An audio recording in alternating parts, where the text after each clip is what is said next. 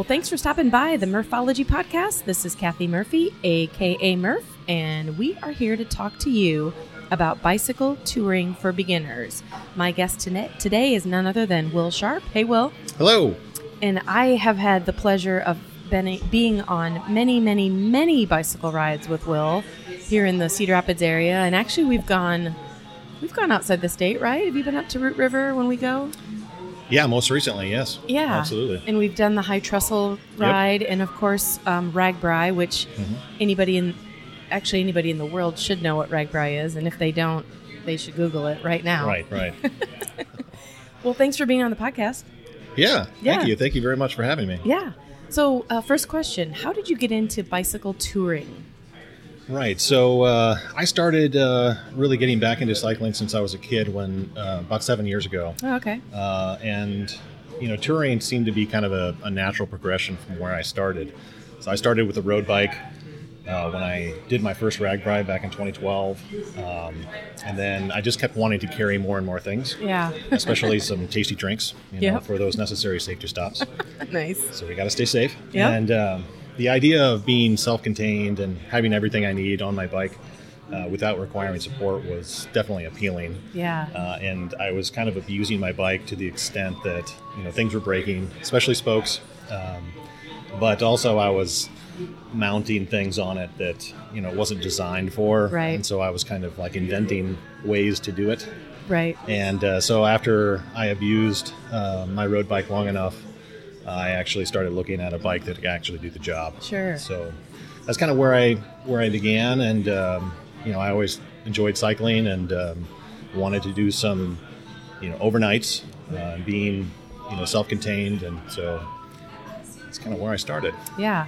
And self-contained, for people who maybe don't understand what that means, it literally means everything that you need is on your bike, whether it is camp gear, clothing, like you said, tasty beverages, whatever it might be. And I do need to point out that I started the exact same way as you. I had my fancy carbon 10 or whatever it was, road bike that I got a rack put on it that the bike shop told me I shouldn't put a rack on it. And then, got some cool bags, and then put too much stuff in the bags, and sure. I didn't have any spokes break, but the rack went into the tire, so then I'd have flat tires all the time and not really understand that maybe I didn't have the right bike. Right. So with that said, what kind of bike do you ride when you're touring? So I currently have my current bike, and I've gone through a couple, but my current bike is a custom built Salsa Marrakesh, courtesy of World of Bikes. Nice. In Iowa City, Iowa. It's an awesome bike. I love it. I spent a lot of time with them figuring out, the custom components that I was really interested in, and they kind of filled in all the gaps for me. And a lot of things I learned, from my previous bikes that helped me make the decisions that I made into getting this new one, the latest. And I'm going to assume, but I should probably ask, is that a steel frame? It is a steel frame, yes. I think most touring bikes are steel frame, I think. I think a lot of them are. I think it depends on your comfort, and so the steel frames tend to absorb more. Right. So it gives you a little bit of a softer ride. Aluminum is going to be real rough. Right. And or it's going to be more jarring. Right. I just always, my touring bike is a Gunner, and it's also custom. So, similar to you, I kind of looked at what I did wrong in previous bikes and got it right this time. But it's steel frame, and I don't think I could do anything different at this point. Sure. I love it. So, okay, so you've got your dream bike, at least for right now. I can tell you, based on your stories, Facebook, hanging out with you, that you have been on some epic tours. Yeah. Like, would you be willing to share a few? Absolutely. Yeah.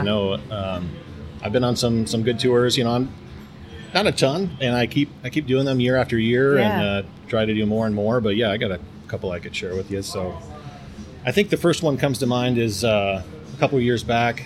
I joined a couple guys that were doing a ride around Lake Michigan. Ooh. So they were doing it's like a 650-mile ride around it over a couple of weeks. So I joined them on the first leg, We went from Green Bay to just south of Mackinac Island. Oh, okay. So it was about 300 miles for me over about 6 days. And that was a really fun, beautiful ride. The roads were really good. As you were going up the western coast there of Lake Michigan, not too much of a shoulder, but once you got up into the upper peninsula of Michigan, shoulders were amazing, because they got so much snow up there. Yeah. Huge, wide shoulders, and you feel real comfortable even though you're on a highway. But yeah, so the beautiful campgrounds, beautiful scenery. We'd stop at these campgrounds and tend to load up our bikes with a bunch of we'd go out and grab some firewood. Okay. And we like to have a nice big fires. I was traveling with some firefighters, and so they ironically like to have some big fires. Right. Just happy to comply. So wait, did you have all the firewood on your bikes? Yeah. So sometimes we'd go to a campground, and we might have to go to a shop a couple miles away or something and bring it back, and so we would strap down these big bundles of firewood, come back. And another funny story about that. So we were kind of excited between the three of us to see some bears, but we didn't really expect to see any. Right. And we didn't ultimately, but when we first left Green Bay, we needed to stop at a post office, and as one of the guys with us was dropping off a package, and there was a woman there that was interested in what we were doing. And so we told her, and she was like really worried, and she told us about, there's all these bear sightings up the coast, or whatever, and so we were kind of freaked out about it, but ultimately we never really saw anything about it or any bears at all. So. Right. Which I mean, it's a good story. But it'd be an interesting story had you seen the bear. Right. Unless, of course, the bear was coming at you, then this would not be a very good story. Right. Yeah. So good. We provided some good laughs. Yeah. So that sounds like quite a tour. I mean, 6 days over 300 miles. That's pretty good. Right. Yeah. I think it was. We kind of loaded up the miles at the beginning. Yeah. And actually, that's kind of another funny story because our goal was to get to Mackinac Island kind of that last day and make it short. So it was like just under 30 miles. But when we got to Mackinac Island, we were going to try and go to a kind of a bar in the middle of the island but to get there, it's kind of real steep. So the perimeter trail that goes around Mackinac Island is flat, but to actually get up into the middle, you got to climb quite a bit. And so we weren't sure exactly the best place to climb, and so we ended up taking this kind of, it's not really a death tour, but we went. It was a lot of miles, right? And so by the end of the day, by the time we took the ferry back to the mainland there and got to our campground, it was probably one of our longest days. Oh my gosh. And so we were all a little irritable in the end. But, and I was just going to ask you, if it's an island, how did you get there? But you said you took a ferry? Yeah. And they'll let you take your bike and all your gear right on it? Yep. Nice. Yeah, they sure will. So. Nice. And I did, I ultimately had some wheel issues there. Broke some spokes, but so that was a little disappointing, but we'll maybe talk about that a little bit later. Yeah, I do want to talk about that later. So another trip that we went on was, I think this is probably my most fun so far, had the best time, was we did the Gap and CNO, and that's the Great Allegheny Passage and the Chesapeake and Ohio towpath. So it's the towpath that borders the Potomac, where they used to. So we're talking east side of the country?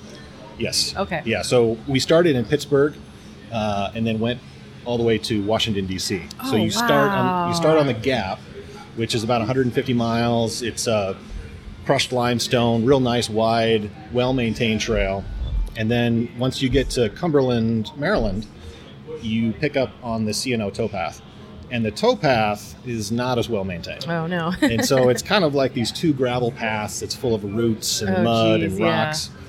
And still an amazing time. And so there's about 185 miles on that, roughly, but it just incredible sights. Mm-hmm. While you're on the Gap, you're bordering a couple different rivers, just beautiful scenery.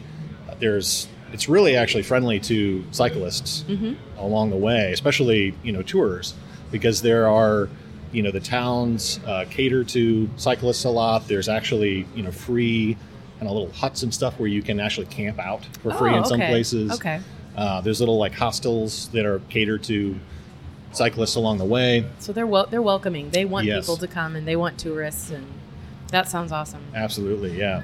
So it was just a beautiful ride. There's so much history on that trip as well. So Yeah. like if you get a chance to do it, there's so many towns you can stop at, so many places you can see. It's incredible. I remember seeing photographs. Well, and we probably should say, well, not that maybe people don't care, but I think it's interesting. When you did that adventure, it was you and 3 other guys, right? Yeah. So you guys all like said goodbye to your wives. The ones that had kids said, all right, Daddy's going to go on a little trip. Right. And the photographs were just amazing. You guys looked like you were having a blast from dusk till dawn. Oh, yeah. And probably all day long as well. Absolutely. Yeah. That group of guys, we do an annual tour every year. We pick a different one, and just a really great dynamic between all of us. We each kind of have our roles. And we have a real good time. We're pretty silly most of the time, but well, and nothing surprises me with you guys, but it may surprise listeners that there were lots of days that you wore kilts on your bicycles. Absolutely. So there are a couple pictures I saw. You guys are in like dry fit or jerseys and kilts. So do you want to give a little background on that? Sure, yeah, absolutely. So all of us do wear kilts, and that kind of comes from our RAGBRAI team. Yeah. We all ride with the same RAGBRAI team, and that's the Subtle Savages. Shout out to the Savages. Yeah, absolutely. So wearing kilts is kind of their thing. A lot of teams now wear it. Yeah.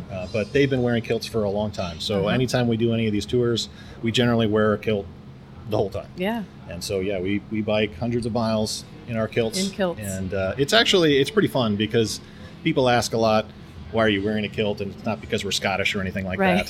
It's just because it's a team thing. And honestly, it's a really good conversation starter. Yeah. And so you meet some really fun people, and they're excited to see you. So it opens some doors, too. And you guys just look good because you're all, us girls would be like, oh, they're so matchy. Right. They look really cute. And we should probably give a shout out to Sport Kilt because they are the provider. That's who we buy. I have kilts as well, but we buy them through Sport Kilt. So they're meant to be worn for active people. So you can jump on your bike and not feel like you're wearing a skirt because you're not. Yep. It is a kilt. So if I can find some photographs of you 4, because there were some awesome photos with some great backgrounds. I'll throw them up on our website here. Absolutely, you should. So, so you would recommend the Gap and the C&O Trail for sure. Yes. And you would recommend Lake Michigan. Yes. Okay, awesome. So you did briefly mention mechanical issues. You've had some spoke. I've been with you. So RAGBRAI is a big deal for most Iowans, at least in our circle of cyclists. And the last, I don't know, maybe 4 or 5 years, maybe a little bit longer, there's a smaller group of us that leaves from Cedar Rapids, Iowa, loads up our bikes, and we ride our bikes to the start of RAGBRAI. So we call that the bag out. And it's sometimes it's almost as fun as RAGBRAI itself because you're going through communities that, maybe haven't seen that style of cycling before. And of course we do our fair share of drinking and eating, and we use parks and camp, and it's a blast. But I can tell you the last couple years that I've been on the bag out with you, it's such a bummer. Like you've had mechanical issues, and I guess last year one of our teammates, Cassie, had the same mechanical issues. So do you want to talk a little bit about that? Sure. Absolutely. So the main mechanical issues that I tended to have were around the spokes on my rear wheel especially. So I'm a big guy and my bike is heavy. I carry a lot of stuff. I like to carry a lot of stuff. And so that's difficult for the bikes that I was riding to handle. And so I've learned a lot since then, and my latest bike, no more spoke issues. Yay! Granted, I've now progressed into a couple other issues, but talk about those more. But so as far as learning how to do those things, I grew up. My dad was an engineer. We come from a big family, and so we had a lot of cars. So my background is really in kind of car repair. Okay. And so there's actually quite a few things on a bicycle that are still kind of a mystery to me. Sure. But as things break, I kind of forced myself to at least learn a bit about it. Yeah. And the spokes was one of the first things I learned. And so I started basically trying to repair it and finding out, oh, I don't have the right tools. Right. And so I did it. And ultimately, or actually, I can't completely fix a wheel. So my approach when I break some spokes, if I do, is just to basically fix it well enough that I can get to the next bike shop, next to the bike shop, or just get where I'm going. Yeah. So I can't really true up a wheel at this point, Sure. but that's kind of on my list of things to learn. Sure. And other than that, it's just kind of like I have some mechanical ability, and so it's just some problem solving or just understanding like how it might work. And I will tell you, because of you, Will Sharp, I have 2 spokes that are taped to my rack. Right. So they're kind of an emergency. I would have to probably watch a YouTube video to figure out what to do, because right this second, there's no way that I could fix the spoke. But because of you, I at least have them on my bike, so the Sure. hope is that someone within my group will be able to help me, or I'll be able to figure it out on my own. So, Yeah, absolutely. yeah. So that's a good touring tip, that Right. if you're on this sort of bike and you're carrying a lot of weight, that's something to consider, that, if a spoke breaks, you might be able to keep going forward, but for the most part, you have to change it in order to keep rolling. Right. There are some techniques that you can use to run without a spoke. It has to do with tightening, kind of ones that are opposite. I am not an expert yet on that. Yeah. There is in theory, so I would probably look at YouTube to help me out with that kind of thing. Yeah. But YouTube is an excellent resource, assuming you have some service. Right. Yeah. Assuming you have service, that's a big one there. Yeah. Well, speaking of your bike, give us like a few important features that you find like, I'm so glad this is on my bike. Right. Yeah. Well, so I'm going to actually start with probably the construction. So as we've been talking about, I've had a lot of wheel issues. So one of the most critical components that I had in my latest custom build is the wheels itself. Okay. I contacted a rim manufacturer, told them my setup, and asked them, the experts, what do I need? Yeah. And so that's what I then relayed to World of Bikes, who ultimately, constructed it. And so they're super heavy duty wheels, meant to, they're basically tandem bike tires. So like tandems are meant to carry multiple people, but it's just me and my bags. Right. And then they're real big, wide tires. Now, not everybody that does touring necessarily needs that. Sure. Kind of based on your setup and how much you want to carry. Right. But that's really important to me. I am a big fan of disc brakes, specifically hydraulic brakes. So I have a fat bike, really like the stopping power of those disc brakes, and specifically full hydraulic ones. Not necessarily required for everyone, but it's just what I like. And the heavier your bike is, the more you need that stopping power. Sure, yeah. Fenders, obviously, really important for rain, just to keep sort of clean. And the guy behind you, when you're biking in the rain, if you don't have the fenders, they're getting wet. Right, no doubt. I always hate the people too that have really short fenders, and it so splashes it's like, protect themselves, but it's horrible for you. Yeah. So yeah, that's very true. Right, and then I would say like lots of mounts for things that I might want to put on my bike. Yep. Your speaker, your water bottles, your bags, and so that gets me to the next question. Give us an idea of some of the things on your bike. Like, there's obvious things when I think of a bagger or somebody who's self-contained. Right. Give us a few ideas of what's on your bike. Yeah, so the major thing is the bags themselves. Yeah. So, and the bags for me were a bit of progression too. I learned as I went. And so the bags that I have now are kind of really just the first set of premium bags that I ever bought. I kind of started with some cheap ones that I found, the cheapest ones I could find at the bike shop, right? And then I've kind of graduated, and I'm ready for another set now. But what I currently run are 4 bags. They're classic touring Arkels, and I've got smaller bags that are like 28 liter up front, and then 42 liter ones, and then they're bigger. They have a couple outside pockets, which are kind of handy. Yeah. So, that's kind of important maybe for people organizational wise. Yes. To help. And that's a huge issue. We talked about that on the last podcast that I did with Dana, that you get into a rhythm as you do a tour, but those first couple days, even couple hours, you're like, okay, you have to end up opening all your compartments and all your bags to figure out, where are my sunglasses? Where's my sunscreen? Yep. And then after a couple days, you're like well oiled. As long as you put stuff back where you found it, then you can be like, my tent's in this bag, my clothes are in this Right. bag. And so, yeah, it's... Except when you get to the obscure item that you didn't need until that day. Yeah, exactly. And then it all comes out. Right, you need to tighten something, so you need your toolkit, and it's on the bottom, and yeah. Right. Yep. And the other thing I think I'd mention about the bags is just whether or not to. So I opted to go non-waterproof and and get ones, just get covers. Okay, yeah. That came with it. That was my first choice. Yeah. But a lot of people go with waterproof. Sure. And I may reevaluate that decision Yep. as I move forward. I have both. I have the Mm-hmm. bags that are fabric, and then they come with rain covers, and you can pretty much, if it starts a downpour on you, you still have a minute or two to get those bags out or get the covers out and put them on. So Right. it's no big deal. I currently am running bags that are waterproof, and it's nice to not have to think about it. Yeah. I But agree. there's nothing. It's like my pet peeve in bike touring life is when everything gets wet. It's just like it's kind of a day ruiner for me. Yeah. When your clothes are wet, or sometimes you can't help if your tent gets wet because you got to pack it up and Yeah, exactly. let it dry out at night. But man, when it starts raining, you're just like crossing your fingers that I hope those bags are sealed up. Right. So, And then some, So some other things.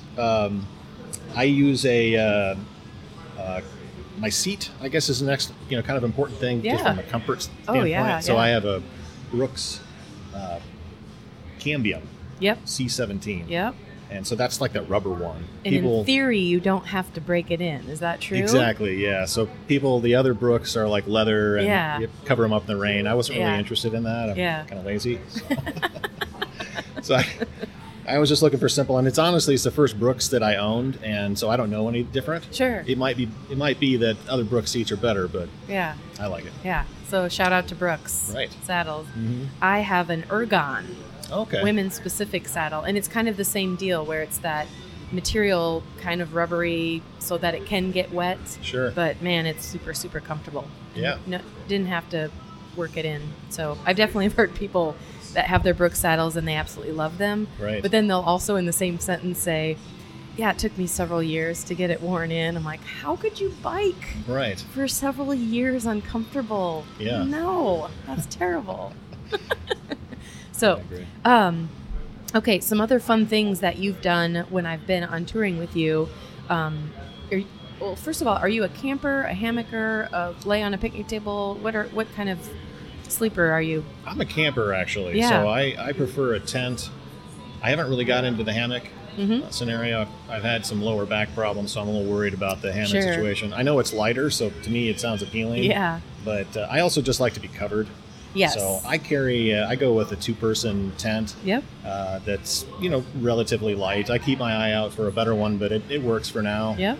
And I just 2-person because it's not that there's somebody else in there or anything. It's just the fact that I have big bags. Yeah, you can bring your bags in. Yeah, exactly. So you need more space than you think. Right. So people go with a 1-person tent. You're going to be real cramped in there. Right. What kinds of things do you pack for camping that maybe people wouldn't think about? Well, I carry I don't know if this is necessarily what people wouldn't think about, but I mean, I carry a sleeping pad. I prefer an inflatable one. Yep, I do too. So I found a good one that's doesn't really require anything else like a pump. It's just just like 20 breaths. Yeah, I was going to say. essentially, Yep. yeah. Yep. And I carry inflatable pillows. Same thing. So they pack really tight. Yes, and light. Yes. Yeah. And a really light sleeping bag is important too. Yes. So you and I have been part of a group where we've camped in parks and sometimes have a restroom, sometimes don't. But you saved all of us. I think that was 2 years ago. Yeah. Because it was super hot. We were all sweaty and dirty, and we get to our campsite, and there's pretty much nothing there. So Right. tell the listeners how you saved us. Yeah, so I love to carry my own personal shower, which is really just a small segment of hose and a garden sprayer attachment. Yeah. And so I also carry a tool that allows you to turn on a faucet that might be in a park that doesn't have a Ooh. handle. So Okay. it's questionable there, but I like a shower. I want to get clean at the end of the Yeah. day. So fortunately, most times I've never had to use that. So Yeah. you find a faucet, hook up that hose, Yeah. and there you go. You got a shower. And it was life-changing because, first of all, it was super, super cold. So, you know, that first, spray, you can hardly catch your breath. But then, you know, you get used to it. You're sunburned. You're hot anyway. And, oh, my gosh, that was like just going to bed clean is a great feeling. And those of you who are into bike touring, you understand that, you know, you're not in luxury. You don't always get 2 showers a day or I don't know, even 1 sometimes. But yeah, so thanks for bringing your kick-ass shower hose. Yeah, no problem. So if somebody asks you, why do you carry so much stuff on your bike? What would you say? I would say that it's really fun. Yeah. You know? I mean, like, just to be able to have anything and everything you need. It just feels right. Yeah. I agree. Yeah.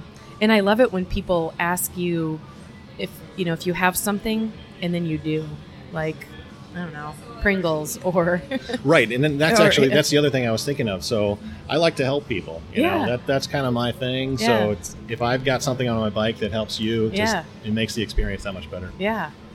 Like a shower. Right. Exactly. Like the shower or all the tools that I carry. Yeah, exactly. Yeah. Well, name a couple of items that you always carry during a ride. Okay. So I always carry, like, a charging brick is really important to me. Oh, yes. Because even though I've got a dyno hub that, you know, like powers my lights and my front light and rear light, there's so many things that you got to charge now. That's just that's probably a critical item. Is yours a solar charge? It is not. Okay. So at some point during the day, you make sure it's fully charged, like if you're at a restaurant or a bar. Yep.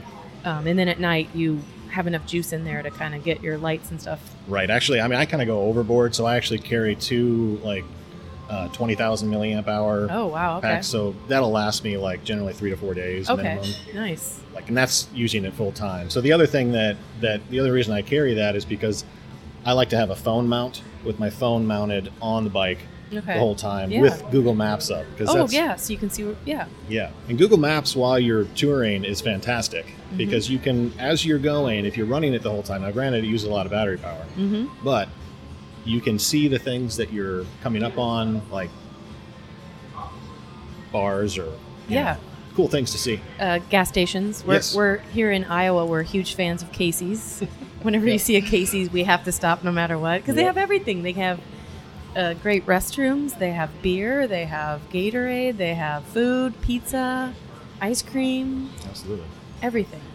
And if you need like sunscreen or Band-Aids, or they even have clothes. I think you can get yourself a fun hat or a T-shirt. Right. Yeah, we bought some. I think we bought some little pigs that squeeze. Yeah, the squeak. And squeaks. Yeah, those were awesome. Awesome. All right. So, Will, you've been bike touring for a while, and you've definitely gotten out and seen a lot of the United States. But what advice would you give first timers? Yeah. So I would say one of the first things I suggest is go out and try just an overnight. Oh, yeah. You know, don't go overboard. Experiment with, what you want to pack. I would suggest, not going overboard at first. I always tend to overpack, and that's, I think, one of the struggles for everyone is what to bring, right? Yep. So get out there and try an overnight and experiment with what you think you need and then reflect on that when, you get back home and what you might change. The other thing I might say is make sure to, as you get to longer trips, make sure you plan well. Know what's available out on your tour. Okay. Because that'll help lessen your load. Yeah.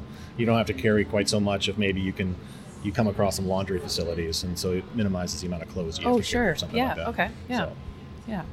Or just looking ahead, if you should always have enough food and water to get you at least a couple segments away. Yep. So if you've looked ahead and you say, okay, there is a restaurant 15 miles ahead, well, maybe plan that restaurant will be closed. So you got to make it to the next stop, or certainly if you're in remote areas, you have to have water and some sort of snack of substance. Yes, absolutely. And you brought up a good point there too about places being closed. So we always call when we plan our trips. Oh, very smart. If there's a place that we think we might stop, like that's a good rest stop on a day, like day 5 or something, we call them to make sure that the place isn't out of business or something. Right. Because you don't want to be surprised when you were counting on that place. Right.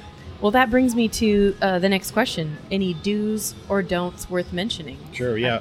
Well, the first thing is just don't wait too long to plan your trip. Yeah. Done that in the past, and it's it'll make it a bit more enjoyable if you plan enough. Right. You don't have to go overboard. Right. But Right. I wouldn't wait too long to pack either. I'm always a procrastinator. Yeah. And it usually bites me. It keeps happening, but I always want to But at be least able you to think plan. about it. Exactly, yeah. Yeah, I'm getting ready for an 11-day tour, and tonight is actually, I have until about 9 o'clock tomorrow morning, and I'm going to try really hard because, tonight's the last night, but Yeah. I'll be just exactly what you just said. It'll be tomorrow morning, and I'll be doing my frantic throw things that I probably don't need. So, Right. yeah. I would say as far as a do, make sure you stop on your tour. Like, don't It's not don't a waste race. it. Yeah. Gotta stop. We only, we go generally 10 miles or so and stop and enjoy the scenery. Yep. Find a town, Yep. talk to people. Yep. Or even, what was it? I don't remember how many years ago there was actually a tornado in our area. Yeah. And we were in the middle of nowhere. All we had were not even farms, but farm fields. And even a state trooper kind of pulled up alongside us. He's like, "You guys need to find shelter. There's a tornado." Right. And we're like, I don't think a soybean field is really going to save us. But we ended up we found like a park that had a pavilion, and that ended up being our shelter. And we were okay. Like the tornado, unfortunately, did hit the town next to us, but we were fine. But wasn't it amazing how many people pulled into that park and asked if we were okay and if we needed any water? And we met some great people, and It was, yeah. God, it ended up being one of our most fun days. It was, yeah. It was really neat talking to them, especially the firefighters. Yeah. So, any adventures on your horizon? Absolutely, yeah. So Ragbri is the most immediate one, which you'll be on as well. Yeah. And then in September, the same group of guys that I did the Gap and CNO with, we're going to do the Natchez Trace I'm this year. super jealous. Right. So yeah, that's actually a road, kind of a lower speed limit road that runs from Natchez, Mississippi to Nashville, Tennessee. Oh, great. And so we're not actually going to do the whole thing. We don't have quite enough time. We're going to start in Jackson. Okay. And do that and ride north and then spend the weekend in Nashville. And is it a lot of small towns as you go, or is it a little bit further remote? Actually, it's a lot more remote than you'd think. Oh, So okay. we're still doing a lot of planning because it's going to be a tour unlike others that we've done. There are quite a bit, or there's a lot fewer resources available. Oh, okay. So it's really important that we plan this one out really well. There's some large gaps this time where there isn't really anything. Mm-hmm. And actually water is one of the biggest challenges on the Natchez Trace, just finding it, because there are a very limited number of actual public stops. Okay. And there aren't many places to get water. A lot of places you got to take like an exit because it's kind of like a highway. Oh, okay. So then you're going off route into town. And on a side note, water is super, super important, but keep in mind, it's heavy. Right. Water is heavy, but you can't not have it. So if it's between having a fan in your tent or carrying water, if you're at your max weight, skip the fan, take the water. Right. Although the fan's nice. Yeah. It is. Well, Will, thank you so much for being on the podcast. It was really fun, and Absolutely. I look forward to seeing pictures of your Natchez Trace and Ragbri, of course, but I'll probably see you on Ragbri. Right. Yeah. Yeah. All right. Well, thank you. Thank you very much for having me. Yeah.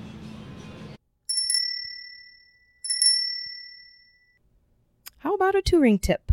Let's talk resealable clear plastic bags. These guys are my friend. I use Ziploc brand bags, but of course any brand will do as long as they have a good seal on them. They come in all different sizes, they weigh almost nothing, and they can be tucked into any nook in your bag. So, and they're, in the long run, they're not super expensive. You may be paying a few bucks on the front side, but you can reuse them over and over and over again until that seal breaks or until you get a hole in them. And then the nice thing about it is you can just put them in the recycle bin, get another plastic bag. You're not out a whole lot of money. So besides replacing bags that get overused, I like to have a handful of empty bags on hand for various reasons. It's so frustrating when I open up my pannier and there's loose stuff everywhere. You know, if you're going to have to take stuff out to figure out whatever it is that you're looking for is, You're going to either have to put them on the ground or balance them on your saddle or on another bag. That just drives me crazy, especially if it's raining or you're in a hurry. So I try to contain everything in those bags. And I try to keep everything organized. So I put all my clothes together, all my gear together, all my cords together. Also, like the snack size resealable bags, awesome for snacks, of course, loose change that you collect along your tour. If you don't donate back to the restaurant or to the gas station, they end up in your jersey pocket or they're somewhere. So find a snack size bag, or any sort of Ziploc bag that you can start putting all your change in. Toiletries, whether you have a roll of toilet paper or for females, tampons, those sorts of things fit perfectly in a Ziploc bag. Keeps them from everything flying around. And then, of course, souvenirs. If you're a rock collector or shell collector, instead of having it at the bottom of your bike bag, just throw it into one of these bags. The sandwich size resealable bags, snacks, of course, great for protecting your cell phone. So I always have one in the little compartment that I keep my phone in. So if it starts sprinkling, you can pull over very quickly, put your phone into that Ziploc bag, and keep on rolling. Also protects your phone from sweat, because you can usually work through your phone through the plastic. The gallon size resealable bags, great for complete outfits, easy to grab when you're heading to the shower. You can just grab an entire outfit's already in the bag. Your toiletries for what you're going to use in the shower. Also great for the stinky stuff. So whatever you wore yesterday isn't stinking up your bag. It's in a Ziploc or plastic bag that's sealed. I keep saying Ziploc because that's what I use. Of course, you don't have to, but my last tip for you is do not skimp on the quality of your resealable bags, because I'm telling you, if you're getting the super cheap bags, the thin ones, the first time it tears, you're going to be mad at yourself. You're going to have to throw it away. So you're probably spending just as much time and money getting new bags out instead of just being able to reuse the same one. So there's my touring tip.